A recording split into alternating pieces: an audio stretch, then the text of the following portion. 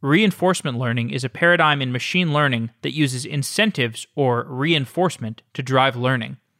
The learner is conceptualized as an intelligent agent working within a system of rewards and penalties in order to solve a novel problem. The agent is designed to maximize rewards while pursuing a solution by trial and error. Programming a system to respond to the complex and unpredictable real world is one of the principal challenges in robotics engineering. One field which is finding new applications for reinforcement learning is the study of MEMS devices, robots or other electronic devices built at the micrometer scale. The use of reinforcement learning in microscopic devices poses a challenging engineering problem due to constraints within power usage and computational power. Nathan Lambert is a PhD student at Berkeley who works with the Berkeley Autonomous Microsystems Lab. He has also worked at Facebook AI Research and Tesla. He joins the show today to talk about the application of reinforcement learning to robotics and how deep learning is changing the MEMS device landscape. Nathan, welcome to the show. Hi, Jeff. Thanks for having me.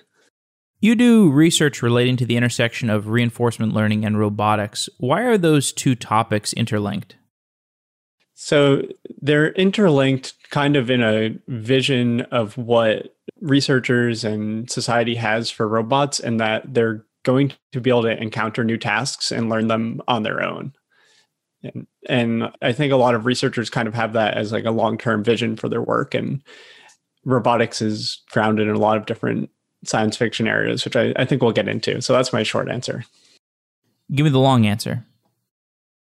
Let's see. Starting in reinforcement learning is encountered in so many different, it's a framework, and it's grounded in our biology and like how humans work. And we want our creations to be able to solve problems like we do. And robots are somewhat naive when we just give them a physical body. And what we want to do is kind of give these physical creations the awesome powers that we have to solve new tasks that haven't been seen before. And it comes to this dream of, I can have something that'll solve all the problems that I have in my day. It can be unloading the dishwasher. It can be organizing my meetings. It can be optimizing my diet, and kind of having something that's there to help you with all aspects of your life, both physical and on the digital side. And the definition of robot can be kind of vague in that manner.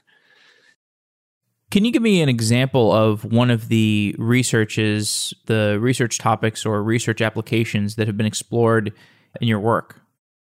Yeah, so my PhD, I have been working on flying robots mostly, which is one application space. I kind of wandered into it, but the idea was specifically, can we learn to fly a new robot or something that's very well studied, like a quadrotor? And can we learn to fly just by applying different motor voltages, which is how fast the rotors spin on a quadrotor? Or the other robot I work on has a fancy ion thrust mechanism, which has some cool physics behind it. And the idea is, if this thing is sitting on the ground, what do we need to do to have it teach itself to fly? And the applications for this is kind of, if we have a robot that can teach itself to fly, maybe it can teach itself to pick up a package and safely deliver a package. Because my vision for this is kind of in that when you have rockets carrying things to space, there's a very common problem where if your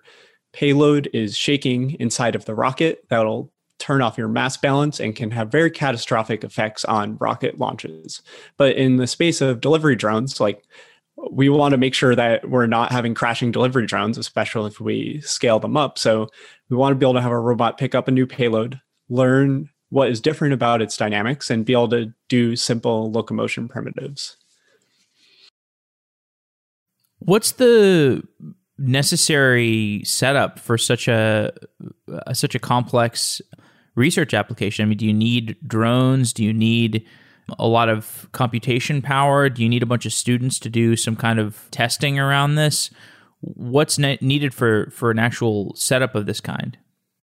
Yes. So I think in grad school in kind of small labs. You touched on all the important ones. You touched on people, you touched on hardware, you touched on compute. And kind of a research vision I have, I would say I'm early on this quest, is you want to remove the need for all of those things. So my first setup that I did, there's this paper that's low-level control of a quadcopter with reinforcement learning. And it kind of used all of these. We have a big computer and there's some C code infrastructure that is taking the reinforcement learning and sending it via radio to the quadcopter, and then the quadcopter executes a action and sends information back. But the computer has a very fancy NVIDIA GPU in it that was donated to us. And then there's also the important thing of we were breaking a lot of drones and doing this. So you have to have a lot of hardware. And then there was me there that kind of supervised this. And I say supervised because there's a whole field of machine learning, which is self-supervised learning, which is like the idea that these systems can do this themselves. But the funny thing is, like, when learning to fly, these robots kind of discover different stability modes. So I could go into a lot of details on kind of quadcopter dynamics and what went into play there. But one of the things that it was doing was it realized that applying a lot of thrust, it makes it so it's probably not going to crash, because if you apply a lot of thrust on a quadcopter, it's going to go straight up really fast. And we were in like a 20-foot room. So my supervision to prevent more damage was it would fly straight up, it would detect the ceiling, and then it would come tumbling down and I would have to crash it. And that's not going to work without me there catching this robot. And a lot of the experiments I talk about to colleagues with Berkeley at is like, you have a robot and then you set up another robot to catch the dropped object that your robot does and put it back into place so it can do its next trial of reinforcement learning. So like kind of making these things more computationally accessible, so I don't need a GPU to do it. Maybe we can put this on board with the quadcopter. NVIDIA has been doing a lot of work on their like Jetson Line and Jetson Nano to make these chips really small, which is what's happening in like the Skydio drones. They have really small GPUs on board to do machine learning. So I don't know if you have, maybe we can go into the like self-supervised learning side of things too, if you want me to. Yes, let's go to the computation side of things, because it's easy to imagine the physical back and forth of a reinforcement learning loop. But tell me more about the computational side and getting the feedback mechanism digitized. Yeah, so this is probably some of the software that I've written in my PhD that I'm proudest of. So let me start at a high level of this system. And I think this generalizes to a lot of real-time learning in the loop robotics, which is we have this Crazyflie, which is an off-the-shelf research platform. It's very popular with researchers. It has some firmware that's open source and has a whole radio setup. So what would be done is it would read its state. So it would be like attitude data. So something like yaw, pitch, and roll, which is something you hear a lot for aerial vehicles, and then accelerometers providing a bit more information on the orientation. And then we compressed that and sent it in a radio packet. And then it came back to a computer that was running the robot operating system, or ROS. And we kind of had it set up so that ROS was constantly looking for packets at a very high frequency. And then when it got a new state data packet, it would then take this code and it would interface with a trigger to a Python loop. And we had PyTorch and CUDA optimized to very quickly run the data through our like optimizer, which is the kind of the machine learning part of the problem. And I suspect we'll talk about RL, reinforcement learning, a little bit more. So that's like the very specific thing we did. And then it would compute the next action for the quadcopter, which in our case was actually a voltage. So it's a voltage for each of the motors. And it would then do the inverse. So it would go to in the Python loop and then to the ROS computer again, which would then send it via radio back to the quadcopter. And tell me more about the stack of reinforcement learning tools that were sitting on the machines that were doing the computation? Yeah, so this was pretty like low level PyTorch. So what we would there's kind of in this loop that we were doing an iterative process, there's like a training process and then there's this runtime process. And I'm focusing on runtime now. So what we would have is I would manually load on the PyTorch model file. So it holds all the weights and biases. And before running an experiment, we would load these into the computer and into the GPU. And so what was be what is done is essentially the state data from the quadcopter is read from the Python loop. It's just read continuously. And then what happens is that state data alone gets passed to the GPU. And then the GPU does a series of parallel computations where it just does a lot of, essentially it's trying out a bunch of actions at once to see which action would be the best. And then it selects the best action and sends it back. And some of the important software things are, these kind of systems can get very CPU bottlenecked quickly. So originally we were trying to not define that line between CPU and GPU as clearly. And what happens is your control frequency will be heavily dropped by the CPU moving data around. So we had to only send the state to the GPU and only send an action back. Otherwise, that would be the limiting factor of our control frequency, which it goes to say how impressive the GPUs are at doing a lot of parallel computations very fast, because we were simulating about 5,000 action candidates across a time horizon of 10 or 11 steps. So each candidate and each horizon step is a forward pass through a neural network. So we're doing like 50,000 passes through a neural network, a frequency of up to 100 hertz. So, and what did you learn over the course of this research project? In regards to broadly robotics and RL, or like specifically what was the like? Both broadly and how specific and the specific application.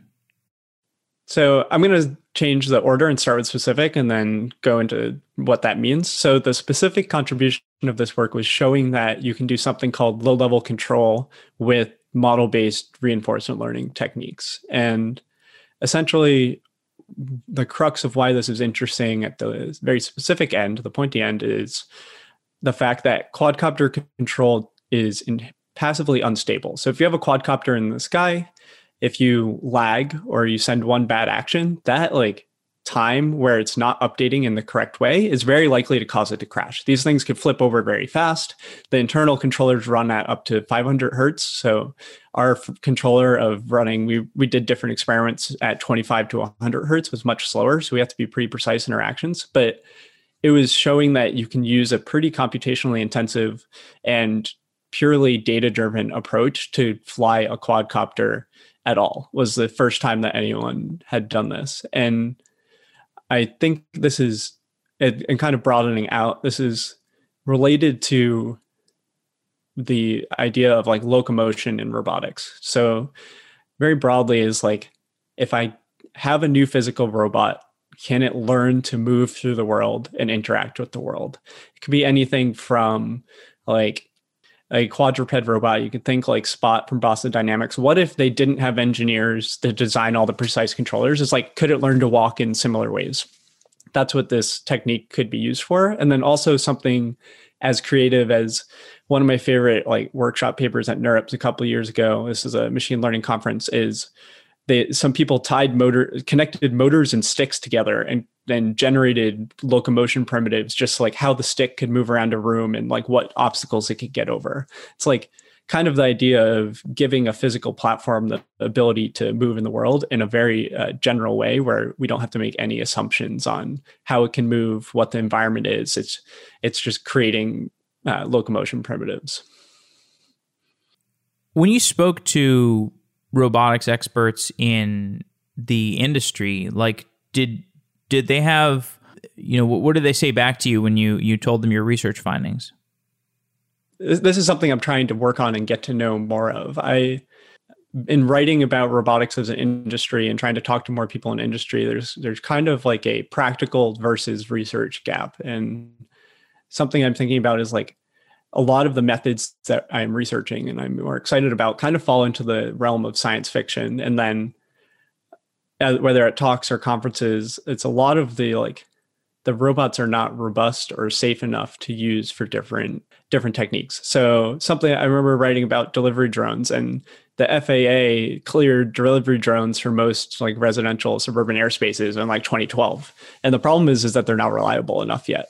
So the research, a lot of the research I see seems to be like a couple of years ahead of what actually needs to be solved to implement these things. And I think that's not necessarily best defined as a problem. It's kind of like a mindset for research, but there's plenty of failed robotic startups because the robots like can't do the task cheap enough and with enough reliability. Obviously, there's amazing use cases for where robots are becoming successful, which is like the pick and place problem is a classic one.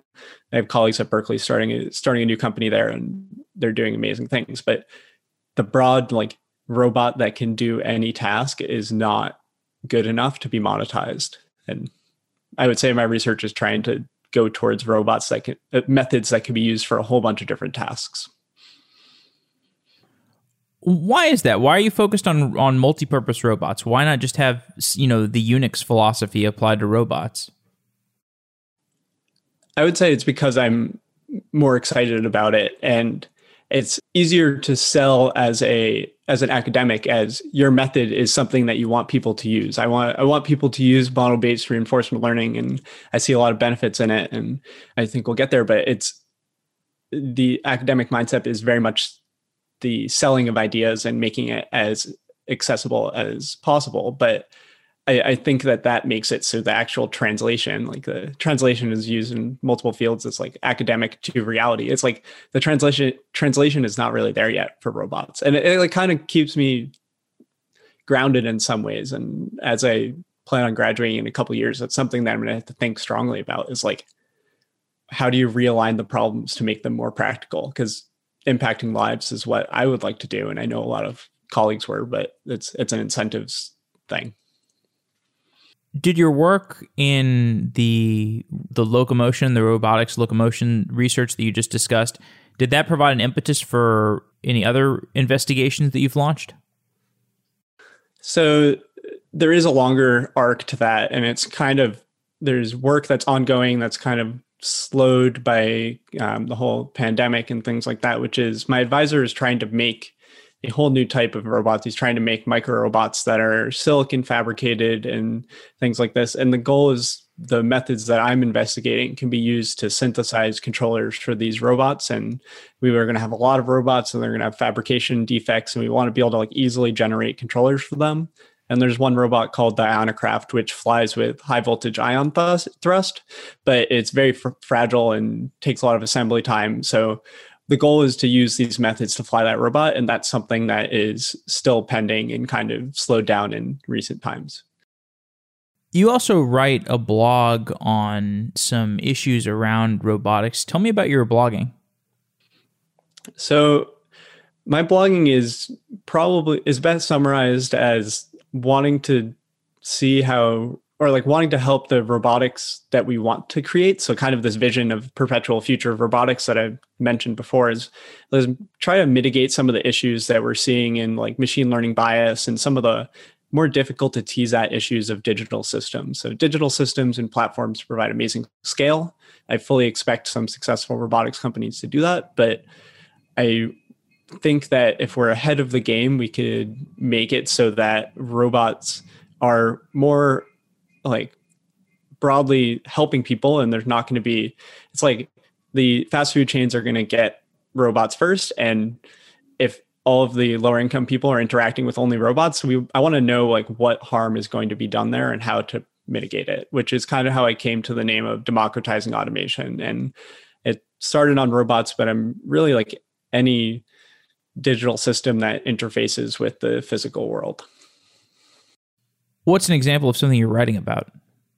So the thing that I'm currently writing, which is going to come out in late December for whenever this episode is released, is kind of making a statement with why model-based reinforcement learning, which is the subfield of reinforcement learning that has a structured dynamics model in it. So you use supervised learning to learn how the environment evolves, is kind of a candidate to eliminate some of the uncertainty in reinforcement learning via being interpretable with how the actions are selected by an agent. So we don't just have a neural network policy that is a black box computation where you give it a state. So you like give it a personal ID on a news feed, and then the news feed chooses your next piece of content. With model-based learning, you're going to be able to see like which pieces of content were evaluated, and then hopefully get some insight into how the system is working.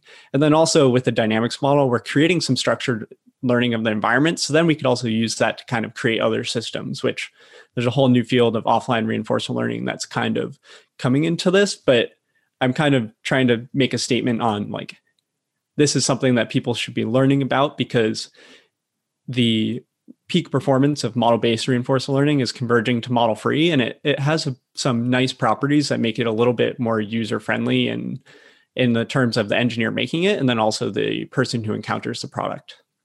I can say that this is pretty related to something that I wrote about last week, which is there was a series of blog posts from Facebook AI that were detailing what they are trying to do to mitigate hate speech and misinformation on their platforms and what they're trying to do with AI. So they tout some impressive numbers, but it's very hard to read into because the systems are, at least one of the two is a end-to-end reinforcement learning system. So it's very hard to understand what it is doing to the digital platform. So if you're thinking about reinforcement learning, it's this framework of there's an agent, the agent interacts in the environment and it gets a reward. And in robotics, it's nice because the agent is almost always the robot and the reward function is almost always parameterized by the task. But in a digital system, it's actually not that clear because you can think about it in different ways. Like the environment might actually be the user and the agent might actually be the newsfeed. But it's kind of nice to think of like the user as the agent. So you get this little backwards path, which makes it harder to design. And then the reward function is like advertising dollars. And it's very hard to know how that feedback loop will affect someone's mental, like how they view the world and how they come back to the app and how they interact with their friends. And in the blog post, it's going into like, what do they actually say that they're doing? And as a company that's just starting this initiative, it's unsurprising that they don't say very much. They point to a couple papers and then they're like, we did pretty good at this, but it's not convincing to me. And I like to write about like, why are these things not convincing and what would they have to say to do better? Well, given that you mentioned Facebook, I'd love to know your perspective more about how the interaction between universities and industry fuels research, particularly in the reinforcement learning space. Yeah, so I would say this is something that I've been starting to think about more, and it's like I'm right in the middle of it, as I have done research with Facebook. I have collaborations with them. I have an internship lined up with Google for next year. So I'm right on this border. And I'd be very happy to say that I've found a group at Berkeley, which is, we call ourselves GEES, which is Graduates for Engaged in Societal Education or something similar. It's a mouthful, but we have multiple grants investigating kind of the political economy of RL and reinforcement learning. And for those, the current state of the like interpretable and safe reinforcement learning area is somewhat fraught, because a lot of the research, like what would be more quote like independent research think tank orgs, are actually funded by industry as well. So I'm not going to name any, but I know I've talked to people that do research at these public think tanks that are trying to create beneficial AI. And there was generally this is grounded in the firing of Timnit Gebru, which I think brought up some underlying issues. And putting aside that specific incident, it's like the people that I know that work at these partnerships are concerned about what they can say because their funding comes from industry, yet they are trying to be independent. And there's always going to be difficulty there. So there's ideas like, what if the big tech companies bankroll, like donate a lot of money to create new institutions? And it's to the point where it's like, even if they give enough money for a certain number of years of runway, there's still these implicit ties. And the companies are the only ones that have the scale and investment to really do anything without a national push. It's an incentives problem, and the scale can be quickly scary. Please give me a point to continue on, because I have a lot on my mind. Well, sure. I don't even know the firing of who?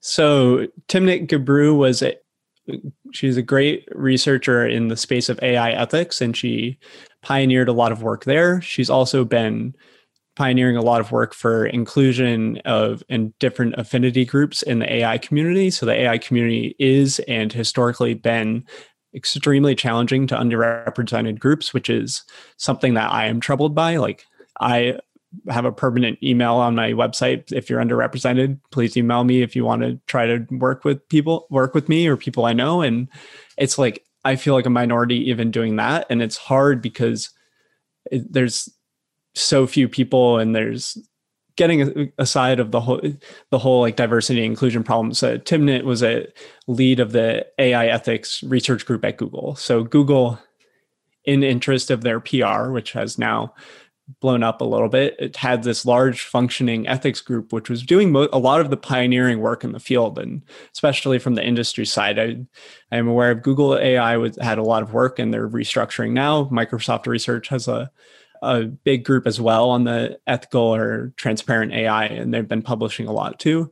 And it's kind of this problem of what happened was that they were submitting a new paper for internal review, and that paper got flagged, and then Timnit had a series of demands that were not met, which culminated in her being fired. Is kind of the way that it is viewed now, is not complete information as of yet. But with her firing, it raised the question of who can investigate ethical AI systems. And if the companies are the ones funding it, there is a problem that they eventually will draw the line when the research would affect their bottom line. So the like general view is that the paper that was in internal review was commenting on large language models, which months earlier, Google released a statement saying that large language models on the new attention-based transformer architectures and BERT are used in every Google search. So it was commenting on the potential downsides of bias and energy usage in these large language models, which are now core to Google products. And somewhere along the line, Google drew the line saying, I don't know if we want to publish this exactly as it's worded. And that restriction of academic freedom, especially from people that are looking for the best interest of society, becomes quickly scary, because this sounds pretty minor, but we might not have even heard of it if there was larger ethical concerns being raised. And the private company has a lot of power to kind of quiet these concerns. I mean, personally, I'm very concerned about it because I want to apply to jobs and at the border of industry and academia. And if I'm working on reinforcement learning and trying to say, like, this is how reinforcement learning may affect people, there are maybe companies that don't want to take me on or let me freely speak my work because I'm saying that reinforcement learning or machine learning techniques they're using may have harm on individuals in ways that are hard to measure. And I think being able to speak freely is what we as academics and people who are passionate about these problems want as like ground zero of a job offer. That is the point, is to advance and educate the common, is to advance the science and educate the public and make sure these things benefit society. Yeah. What is the correct mechanism for disclosing some kind of discovery of a negative usage? I mean, I think what's tough is a lot of these technologies, you may be able to reveal something negative about it, but that's not even actionable. What kind of disclosure would be actionable? Yeah, so interestingly enough, most of the dialogue I've heard on this space is kind of going on Twitter in an ad hoc way between like various machine learning researchers. And I can talk about a couple of the ideas that I have heard of recently and I think are compelling in different ways. And they tease at the problem in different ways.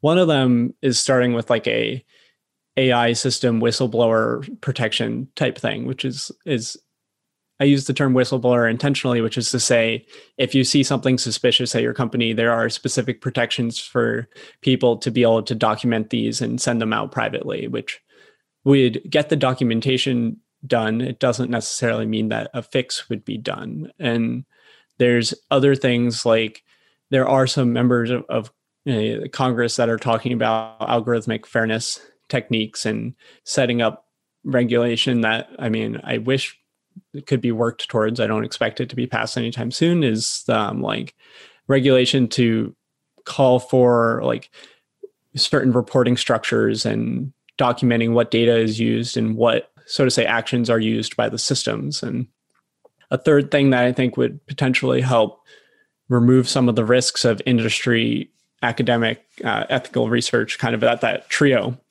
is a national computation setup where, so part of the reason that industry labs have such draw is because they have way more access to computation and they have access to like research engineers that help people pursue their goals. Is if the United States or some other group join together to create a large academic compute structure where academics now no longer have to go to industry to be able to run the same experiments. So at NeurIPS, which is the biggest machine learning conference this year, the best paper award, which is extremely prestigious, helps people's careers a lot, was awarded to GPT-3, which was from OpenAI. And the training cost of that was $4.6 million. So that training cost for one model is well above the cost of running many academic research labs. So that disparity is something where a national research computation center could help rebalance the space, so to say. Yeah, I think I could tie this back to reinforcement learning a bit to try to share some takeaways from early conversations on like why reinforcement learning, which is not used in a ton of products yet. So most big companies aren't using reinforcement learning yet, but why it is potentially dangerous and why I'm thinking about it and kind of how this would relate to some of the policy questions and some of the scares of like industry relations is. So reinforcement learning, I've talked about like agents and environments, and it's kind of unclear. And what's something that we're trying to work on is say like, what makes certain problem scenarios more appealing to reinforcement learning and what makes them more risky at a societal level of harm and an individual level of harm. So you can kind of have these three axes, which are like, will reinforcement learning work? Are there unknown wide scale risks? And are there unknown small scale risks? And is it kind of like, you can think of it like an axes. And once you get into certain areas of this space, you probably want to have stricter regulation on these systems. So something like the power grid is a canonical example of where reinforcement learning actually has been used on certain scales and works very well. So like famously, Google's data centers have their cooling systems optimized with reinforcement learning. And why this works well is because we have a very good physical understanding of what is happening. We have like the laws for electrodynamics, and those go into how these cooling systems work and the power flow. And essentially, when the reinforcement learning system says to do something that is completely unphysical and impossible, the like classical systems can take over and stop the reinforcement learning from doing harm. And in that case, the harm would be a higher electric bill or a short temporary outage of a digital service. That's not too hard. Or that's not too hard to wrap your head around just being okay. But on another end of the spectrum might be using reinforcement learning to learn to drive a car. And eventually this car may try to go onto the highway. And we don't know how humans interact with cars very well. It's hard to model. There's whole fields of that in human robot interaction. And like, if the reinforcement learning car is to mess up, there could be very immediate, very high harm to both the person in the car and any bystander. And that is something that might want to be limited. Is we have no real way of guaranteeing it, but there's a practical idea that reinforcement learning could be used because it's a general framework that can be used to solve a lot of hard problems.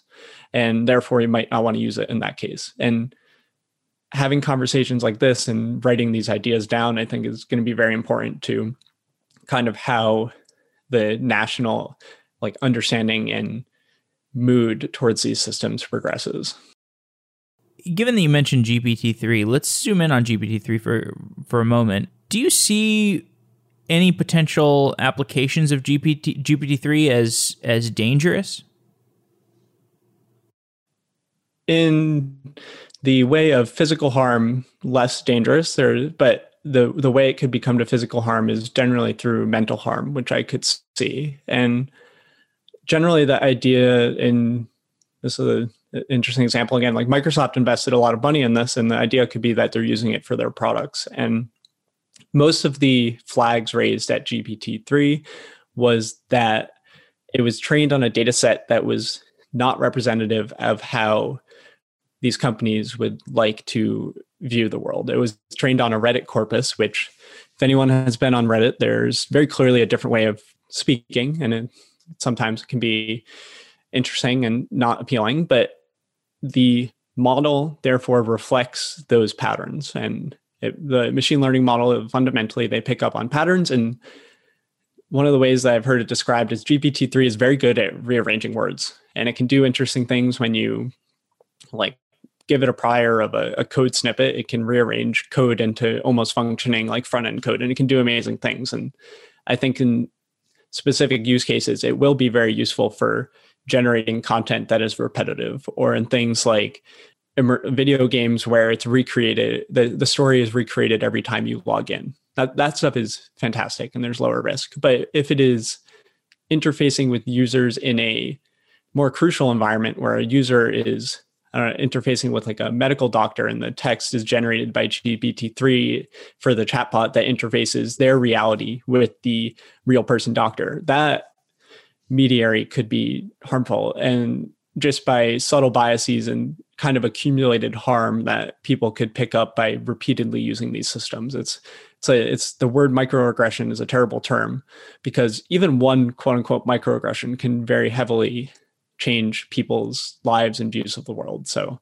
and especially accumulating similar things can have a very drastic effect on people's mindset. And that's kind of like, it depends on how they license this digital product. And they are trying to make it a product, which means that it's going to go out into a world somehow. Let's return to the subject of robotics and reinforcement learning. Where are we at with consumer applications of robotics? Like I saw there's a pretty exciting product from Amazon recently that I think highlights where we're at. There's like a product that it's like a Ring security robot. Like basically it's a robot with a video camera that flies through your house. I think that's a pretty cool application. You can imagine the end state of this is, I think, where you have like a robot that kind of flies around with you all day and maybe is sort of like a Google Home with wings attached, or with a quadcopter attached. I can imagine it being pretty useful to just have like a little familiar that flies around with you that you can talk to all day. Do you have any perspective on where we are at with physical applications of robotics? Yeah, so I kind of ask myself this a lot, and I like the Amazon Ring example that you brought up. I actually think that's a great use case because it's fairly limited, and I think it's going to do its job. Anyone that's heard a drone take off indoors is going to they're very loud, they're very scary, and I think that like the right digital protections can be put in place where it actually physically turns itself off when it's not flying. So people like to joke about these things listening to them in their house, and I really don't think any of these companies listen to people through their smart speakers. They can get the information they need by looking at what people click on, and the invasion of privacy would be a huge PR blow up. So it's like, I think that's a good product. I personally don't think I would like having drones following people around just because of the kind of restructuring of the airspace and the restructuring of like what going outside would mean. But I think it's like, I go back to the Roomba from iRobot, which is the robotic vacuum, is probably the most successful consumer robot to date. And it's a low enough price point. It does what is expected of it. And it's kind of fun at that. And that like trio is what I think make robotic products very exciting. It does what you want of it. It's cheap enough and it's exciting. Like that's what makes robots fun. Like the smart speakers, they aren't very exciting, but they're cheap and they do something. And I kind of see a next generation of robots being like smart speakers, but also like simple and able to move around. Because there's kind of this like affinity with robots and they're kind of awkward and things like this a lot of times. And that makes people like them. And then there's also the question of like, is a Nest thermostat that automatically regulates your home environment, is that a robot? It's like, if smart speakers are so close to becoming these little mobile entities, it's like, where do we draw the line? And I think it'll be in the continuation of things that have been moving into the home. So the digitizing of the home, smart speakers is the best example. I think those things are going to take the next step to be mobile before something like a dishwasher unloading robot is possible.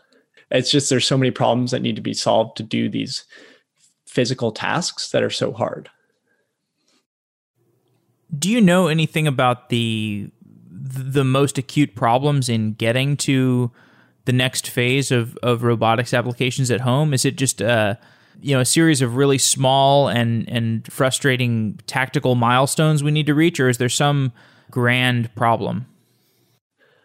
I think I can phrase the grand problem as there's a lack of a grand problem formulation. So I was listening to this panel of a lot of people I respect and some of which I know, talking about the limitations of like reinforcement learning and why hasn't reinforcement learning had the breakthrough of ImageNet or have the breakthrough of transformers, which is language processing. It's like, why haven't there been these structural step function changes that are used in tons of fields?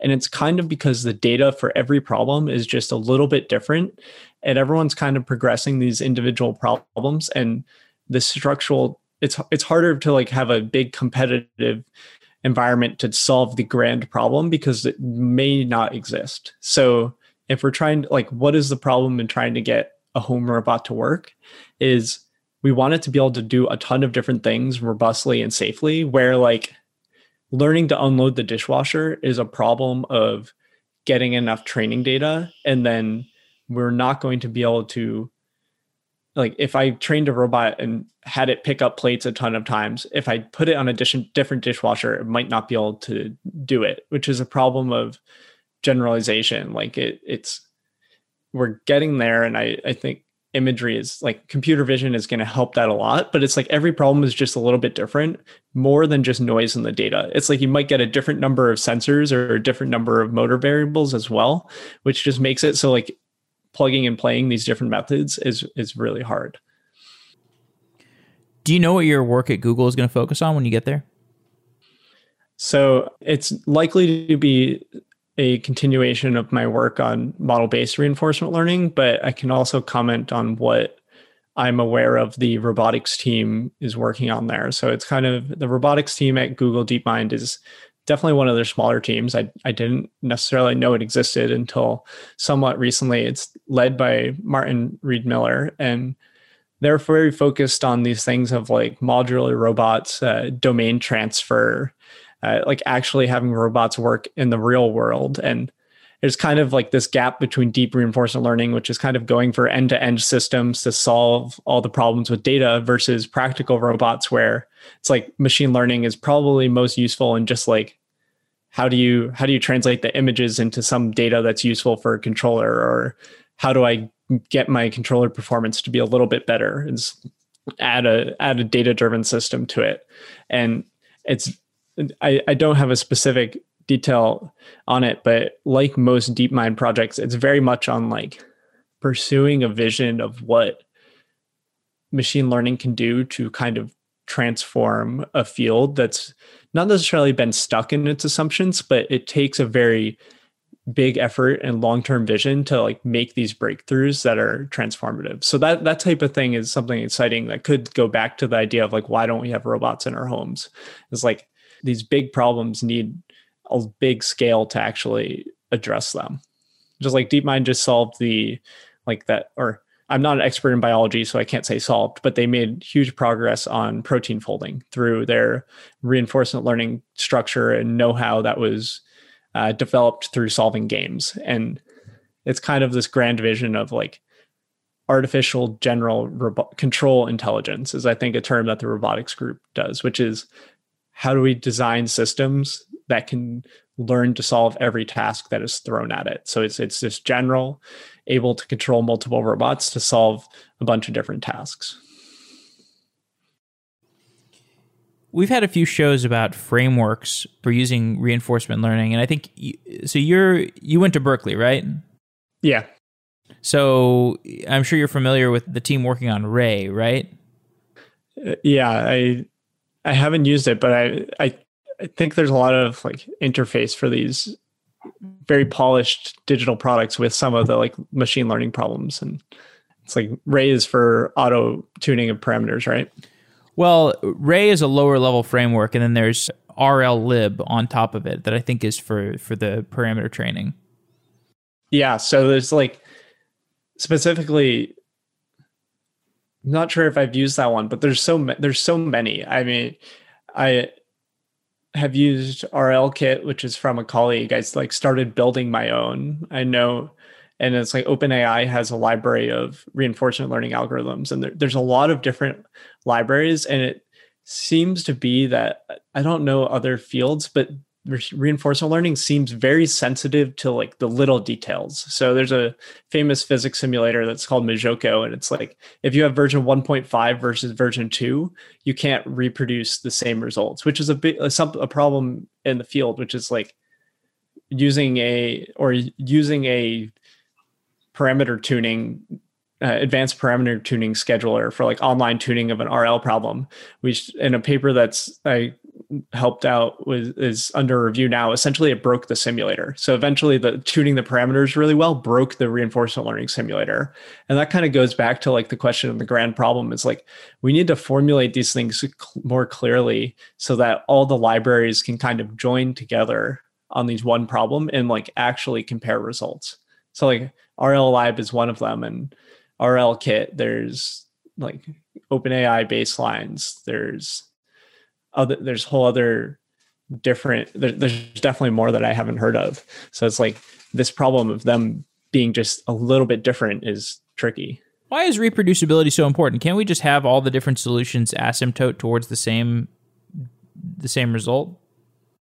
Reproducibility is very important as a like scientific verification mechanism. So essentially, the way that results in reinforcement learning are very frequently represented is a performance and reward is the word that's used over time graph. And people like to take the median or they show these error bars. And when we're doing a primary digital task, there's something called the random seed, which you set all of your environments to work in the random seed. So you set PyTorch, you set the simulation environment's random seed, you set NumPy's random seed, and all of these things are used at different points. And if you don't have access to the code, there's no way to very well verify that they didn't manually set the seeds for the ones that worked the best. And that kind of like when you couple in this like digital uncertainty, which is just numerically, there's a lot of variation across simulated trials, along with the fact that people want to use these different code bases. There's too many sources of uncertainty to tease at. So like as a researcher, I've reviewed papers, I've looked at people's code, and normally it's hard enough to even run it at all. And then trying to port it to a different library, I've had experiences porting to a different library where you like can't reach the same performance. So there's sometimes exploitation of these interactions between environment and your code base that can be beneficial or harmful. And they're extremely hard to document, which is the idea of reproducibility is documenting what those are. And it's a big challenge in reinforcement learning. Well, Nathan, as we draw to a close, are there any other topics that you'd like to explore?